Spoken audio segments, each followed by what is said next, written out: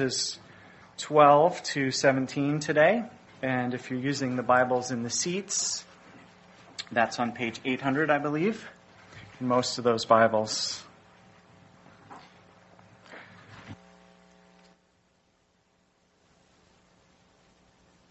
Let's make sure this is on, yes. So we're beginning a new sermon series today. We're going to put the book of Acts on hold. Last Sunday we finished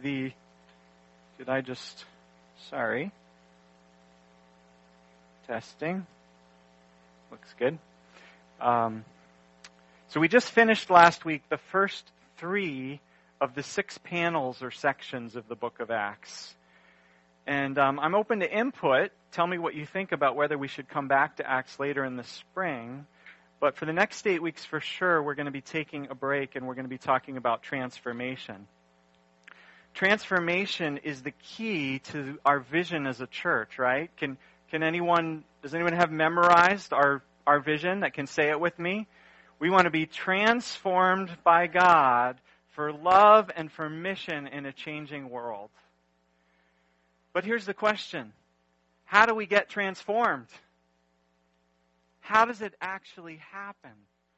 Our purpose as individuals and as a church is to grow, to be more like Jesus, to grow, to have His convictions, to have Jesus' character, to have Jesus' competencies, right? We saw those three things several weeks back. But how do we grow to be like that? How are we transformed? What are the nuts and bolts? How does it all work out in daily life? That's what we want to look at in this series and what we want to practice together over the coming 8 weeks. And I figured Lent was a great time to do this. Not all of us observe Lent. Some of us do. But what better time to lean into Jesus and into becoming more like Jesus and to practicing some of the spiritual disciplines which will help us to do that. Lent begins, is it this Wednesday or next Wednesday? Next Wednesday. So 2 quick notes as we get started with this series, and these are important. The first important note is that transformation absolutely requires community. For the very simple reason that the most aspect of transformation is growing in love, and you can't love all by yourself. So you can't get very far at becoming Jesus all by yourself any more than you can play ping pong all by yourself. It just doesn't work. You need at least one other person to play. That's why we've developed sermon groups for these next number of weeks that we'll be meeting together. And if you aren't able to join one over these weeks for whatever reason, I encourage you to at least find 1 or 2 other people on your own, chat with them about the sermon, tell them what you're planning to do about it, ask them how it's going, let them ask you, pray for one another. And by the way, if you'd like to be in a sermon group and you're not in one yet, and you'll be around for at least 5 or 6 of the next 8 weeks, see me right afterwards and we'll get you in a group. Some of those groups are meeting this morning. One of them's going to be meeting on Wednesday evenings. Community is so key to transformation. If for no other reason that the only way to practice patience and forgiveness and kindness is to have people annoy us. And if there's nobody to annoy us, we don't get to practice these things. But hopefully community is better than just that. So here's the second quick note as we get started. Second important note, and that is that transformation is initiated by God, not by us. God starts our transformation. God leads it, and our part is to cooperate and to participate. It does take effort on our part, but we're not in the driver's seat.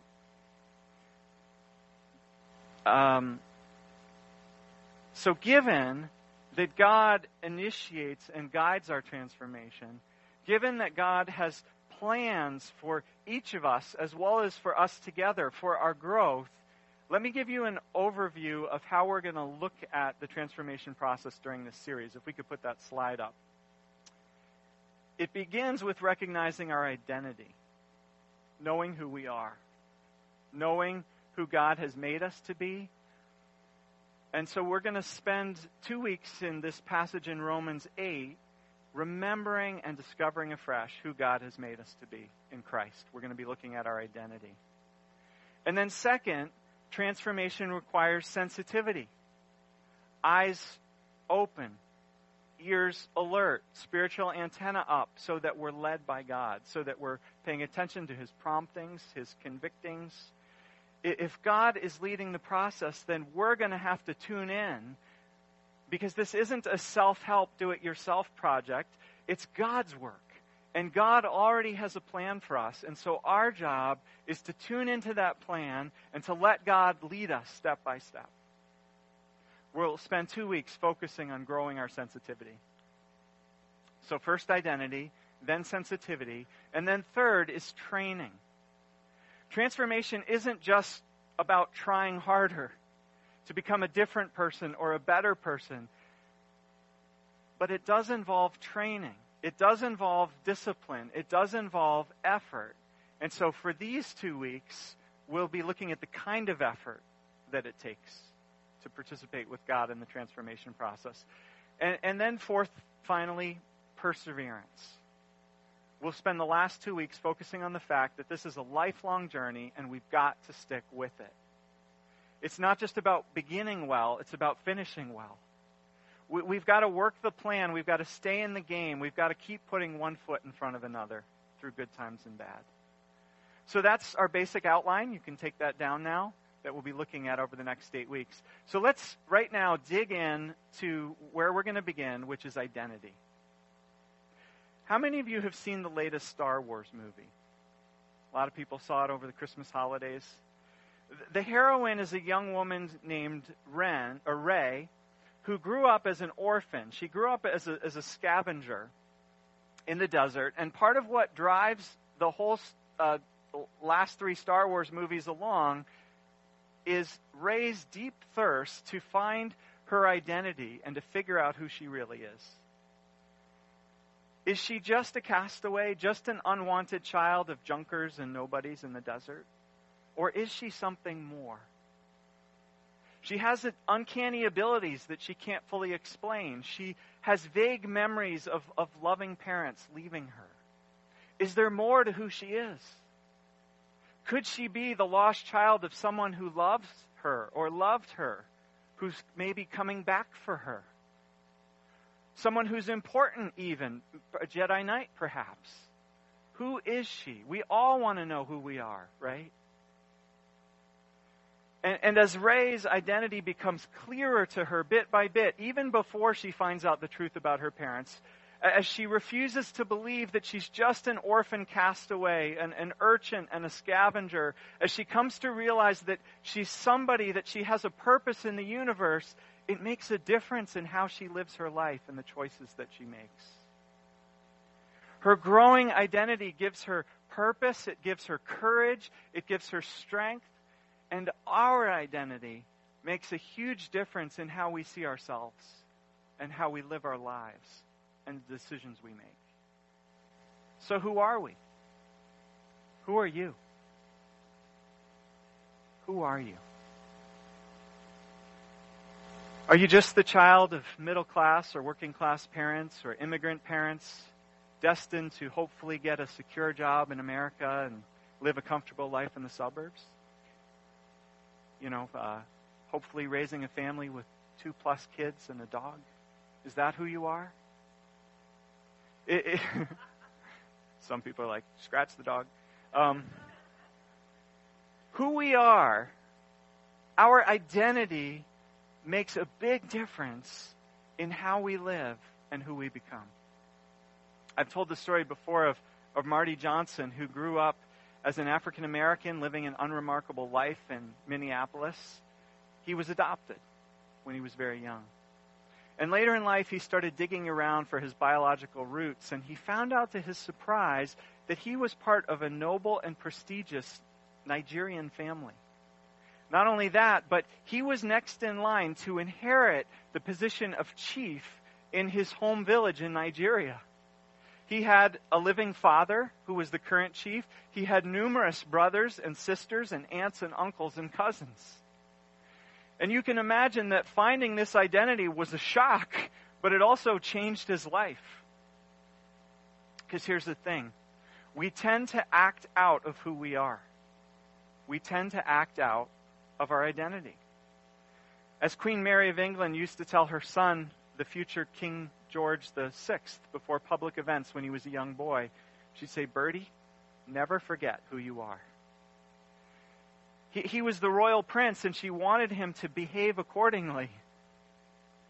Never forget who you are. Our passage this morning tells us who we are if we're followers of Jesus Christ. In it, we're reminded of our identity. And in it, we find that we have an amazing identity given to us as an amazing gift. You know, so many people today don't know who they are. And so they attempt to construct an identity, maybe using Facebook or Instagram. And so they feel the pressure to just pick the right photos to post and to like just the right memes and the right videos to construct, to create an identity. The only problem is it isn't real, and it begins to vanish like a wisp as soon as they put their phone down. But we've been given an identity which is so much more solid and lasting and real and wonderful. So let's look at Romans 8 because it tells us about our identity. And before it tells us who we are, though, it tells us who we are not. Verse 15. We are not slaves. We are not slaves, depending on your translation, to the sinful nature, or I think a better translation, verse 12, to the flesh. We are not slaves to the flesh. That's the actual word Paul uses here.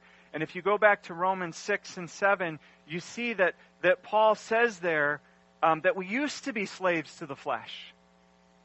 And that slavery took two forms. There are two aspects to the flesh. One is sin. The flesh leads us to sin, right? No surprise there. But the second aspect, surprisingly, Paul says, is the law.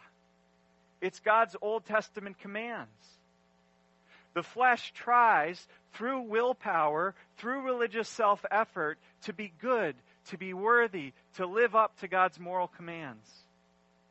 And so these two, sin and law, they work together like two schoolyard bullies to gang up on us, one pushing us into the other, and then the other shoving us back into the first. Or like the good angel and the bad angel, right, on each, the devil on each shoulder, each whispering in our ears. The law says, shape up, try harder, you should be good. And sin says, you know you don't want to, right? Maybe later, but not right now. Let's do this first. You can get back to being good later. And then the law scolds, why did you do that? That was wrong. You're bad. And on it goes. And so the result is what Paul famously describes in Romans 7, 18 and 19. It was alluded to earlier in the service. I have the desire to do what is good, but I can't carry it out. For I do not do the good I want to do, but the evil I don't want to do, this I keep on doing. We all know this experience, right? Oh, I shouldn't have said that to that person. I shouldn't have lost my temper. Or I shouldn't have eaten that. I shouldn't have had that drink. Or I shouldn't have looked at that. Or I shouldn't have done that with my girlfriend or my boyfriend. I know it was wrong, but it was so hard not to. Right? That's the slavery that Paul is talking about. But the good news Paul is sharing is that Christ has brought that slavery to an end. That's why we can be transformed. And in describing this for us, Paul's most likely alluding to the story of Moses and the Exodus from Egypt and from slavery there. And Paul is saying that through Christ, God has led us on the ultimate exodus. God has set us free from slavery so that we can live in the glorious freedom of God's children. We are no longer slaves. So when we think about transformation, when we think about growing to be more like Jesus in our convictions, in our competencies, and especially in our character, being freed from slavery to the flesh makes all the difference. Now, it doesn't mean, or rather, what it does mean is that we don't have to sin. We don't have to sin. We don't have to do what's wrong. We're free to do what's right. Do you realize when you decide to become a follower of Christ, Christ sets you free from slavery to the flesh? Are you living out of that identity, that new identity? You are not a slave. You are free. You're free from the flesh's power. You're free to do what's right. Now, for sure, we still feel the pull of sin. We still may feel tempted to do what's wrong. It may feel loud. It may feel strong in our hearts. But now we do have a choice. We don't have to give in to temptation. Do you believe that? Have you experienced that? Are you living into that new identity? Let me try to give you just a simple example of this, which I think most of you will relate to. Have you ever found yourself picking up your phone and then wondering, why did I just pick this up? I don't need to do anything on my phone. I didn't mean to pick it up. It's just a habit, or it's just an instinct, or it's just an addiction. Do you know there are a lot of people, very smart people, spending millions of dollars studying how to keep you picking up your phone to make you addicted to it? In fact, some of the CEOs of these big tech companies won't let their children have phones because they know what they're doing. I can look that up for you. I think Tim Cook is one of them. Bill Gates. And here's what I find in the evening, especially after a hard day. I'm tired. Maybe I'm a little discouraged sometimes. And I find myself craving something to make me feel a little bit better. A little bit of something to bring me some pleasure. It could be a salty snack. It could be something sweet. It could be, picking up my phone and checking it, looking for those little red dots that I got a notification. Psychologists tell us that what I'm wanting at that moment is a hit of dopamine. Dopamine is a brain chemical which makes us feel pleasure. Paul would say it's a desire of the flesh. Not that a late night snack or checking your phone is sinful in itself, but it's an example of the flesh wanting something, the flesh desiring to control me. And the more I give into it, the less able I am to not give into it. The harder it is to say no when I should be saying no. And so the more control the flesh gets over me. And here's what Paul is saying.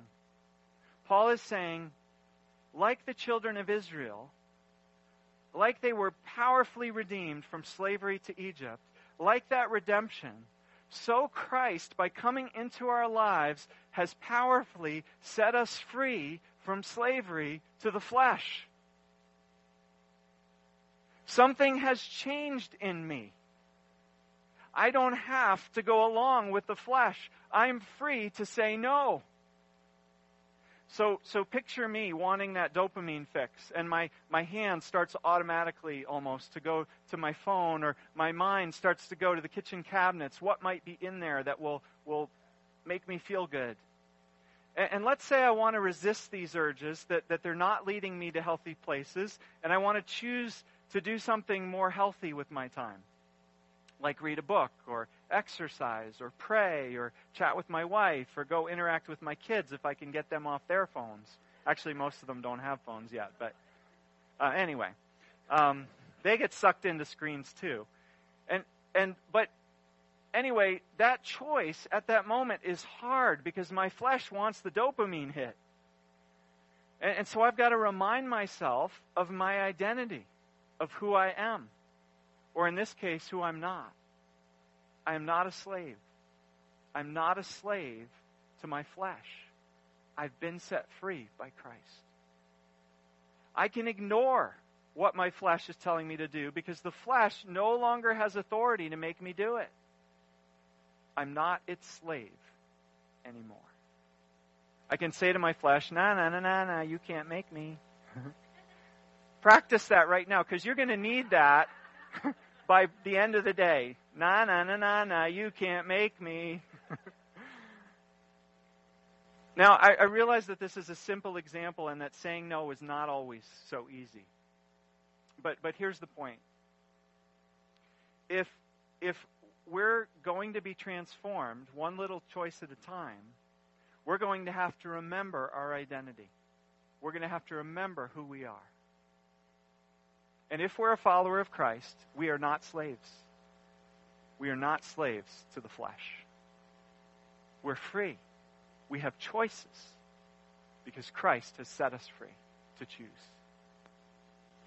Well, after our passage tells us who we are not, it then tells us who we are if we follow Christ.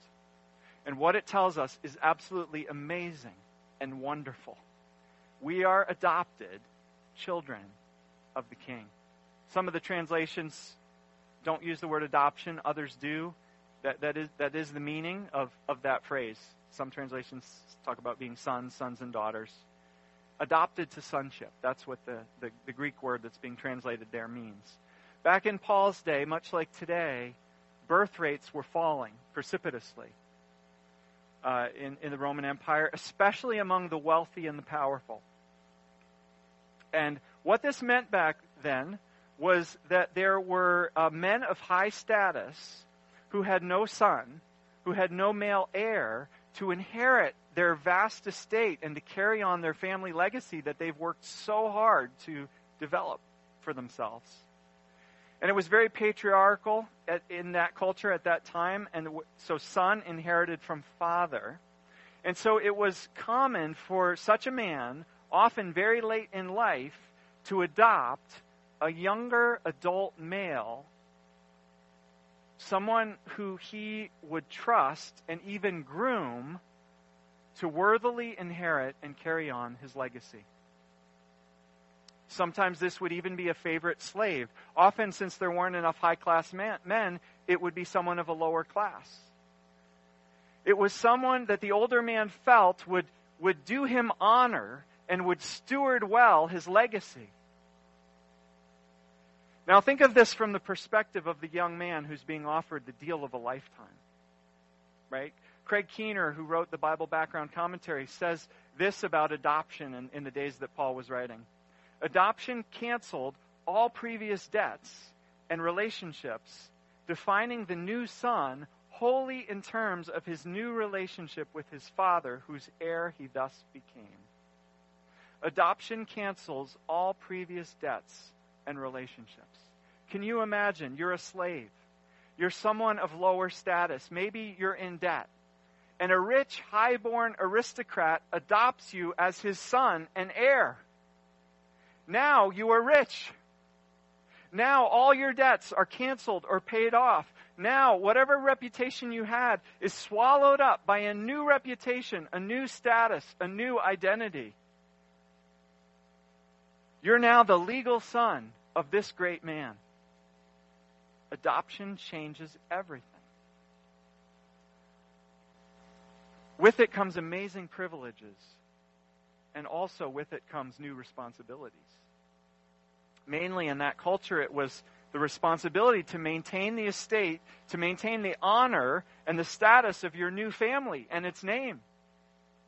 A famous example of this sort of adoption is Julius Caesar. He died early, probably in 9th grade. You read the play.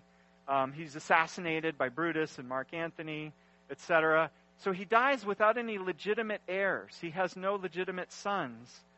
But in his will, he's had the foresight to name someone, his grandnephew, Gaius Octavius, to be his adopted son and principal heir.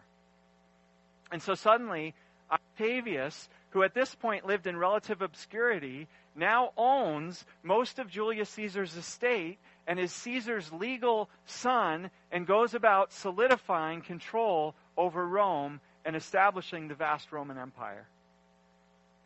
And he has a new name now, Gaius Julius Caesar, though we know him better by his later title, Caesar Augustus. And so begins a practice where the way most Caesars chose their successors to the throne was by adopting the one they wanted to replace them on the throne. So against that backdrop, listen to your identity. Listen to what Paul says of us, and this is as true of women as it is of men. The Spirit you received brought about your adoption to sonship, and by Him we cry, Abba, Father. If you're a follower of Christ, do you realize who you are? You have been adopted by God the Father. You have been adopted into a royal family. Your old debts don't matter anymore. They've been paid off. Your old relationships are of secondary importance. You are now a royal son, a royal daughter. That's your identity. And so God's kingdom, God's name, God's honor now belong to you, and they are your primary responsibility. So, to be transformed more like Christ, more like your Heavenly Father, begins by living out more and more who you really are. It begins with knowing your identity. So question, how do you live? How do you live? Do you live like you're a slave to the flesh? Or do you live like you've been set free, like you've been adopted as a member of God's royal family? One of God's own royal sons and daughters, and heir to God's kingdom, God's wealth.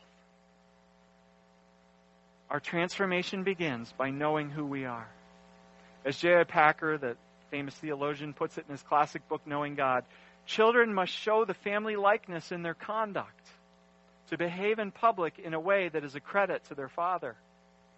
Further, in this world, royal children have to undergo extra training and discipline, which other children escape, in order to fit royal children for their high destiny. It's the same with the children of the King of Kings. Well, guess what? We are certainly not on our own to learn and to figure out how to live like princes and princesses. No, our Heavenly Father Himself, Paul says, comes very close to lovingly help us. He's given us His own Spirit, verse 15. The Spirit you received does not make you slaves so that you live in fear again. Rather, the Spirit you received brought about your adoption to sonship, and by Him we cry, Abba, Father. We're royal children. Paul will go on in Romans 8 to say that we're going to inherit the whole creation. But right now, we're still growing up. We're still in the process of being transformed. And God has given us His own Spirit put right inside of us to help us know who we are and how to live accordingly. Not a spirit of slavery, not a spirit of fear, Paul says, but a spirit who causes us to cry, Abba, Father. Abba, Father. What's that about? What does Abba even mean? Well, you might know that it's an Aramaic word. It means Papa. It's an intimate word. But why not why not translate it then? Why does Paul write it to the Romans in Aramaic? Because the Romans don't speak Aramaic. They speak Greek and Latin. Why leave it in Aramaic?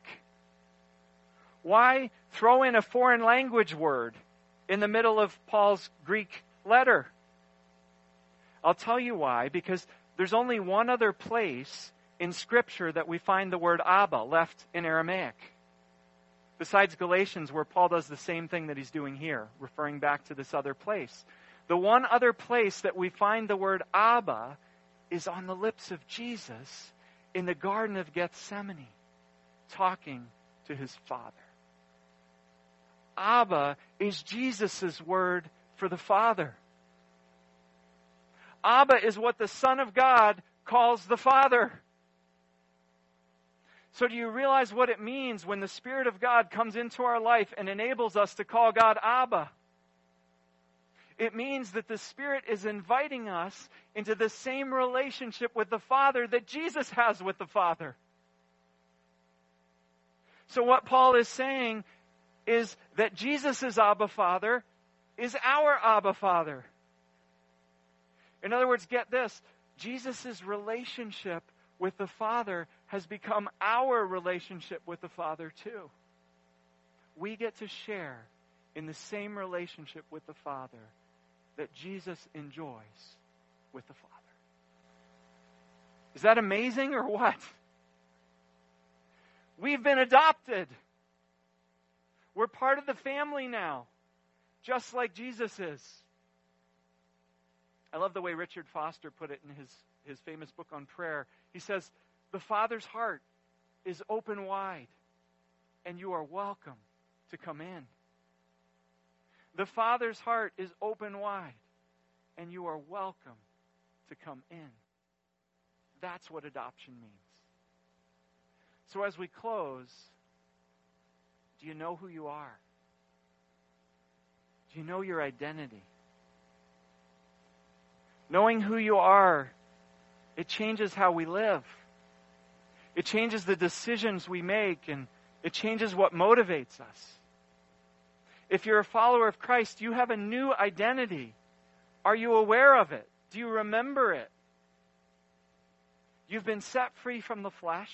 You've been adopted as God's children. You've been invited through the Spirit into the family, into the relationship that God's own Son has with His Father. That's why transformation is the only logical purpose of your life and of my life. If you're a child, beloved by your Father, belonging to His family and His kingdom, then the only logical purpose of your life is to become more like who you are, more like your new family, more like your older brother Christ, who shows us perfectly how royal children act and behave and live. Our purpose is to become more like Christ's character, to become more like Christ in His convictions, to become more like Christ in His competencies. And transformation begins by knowing our identity. It begins by knowing who we are.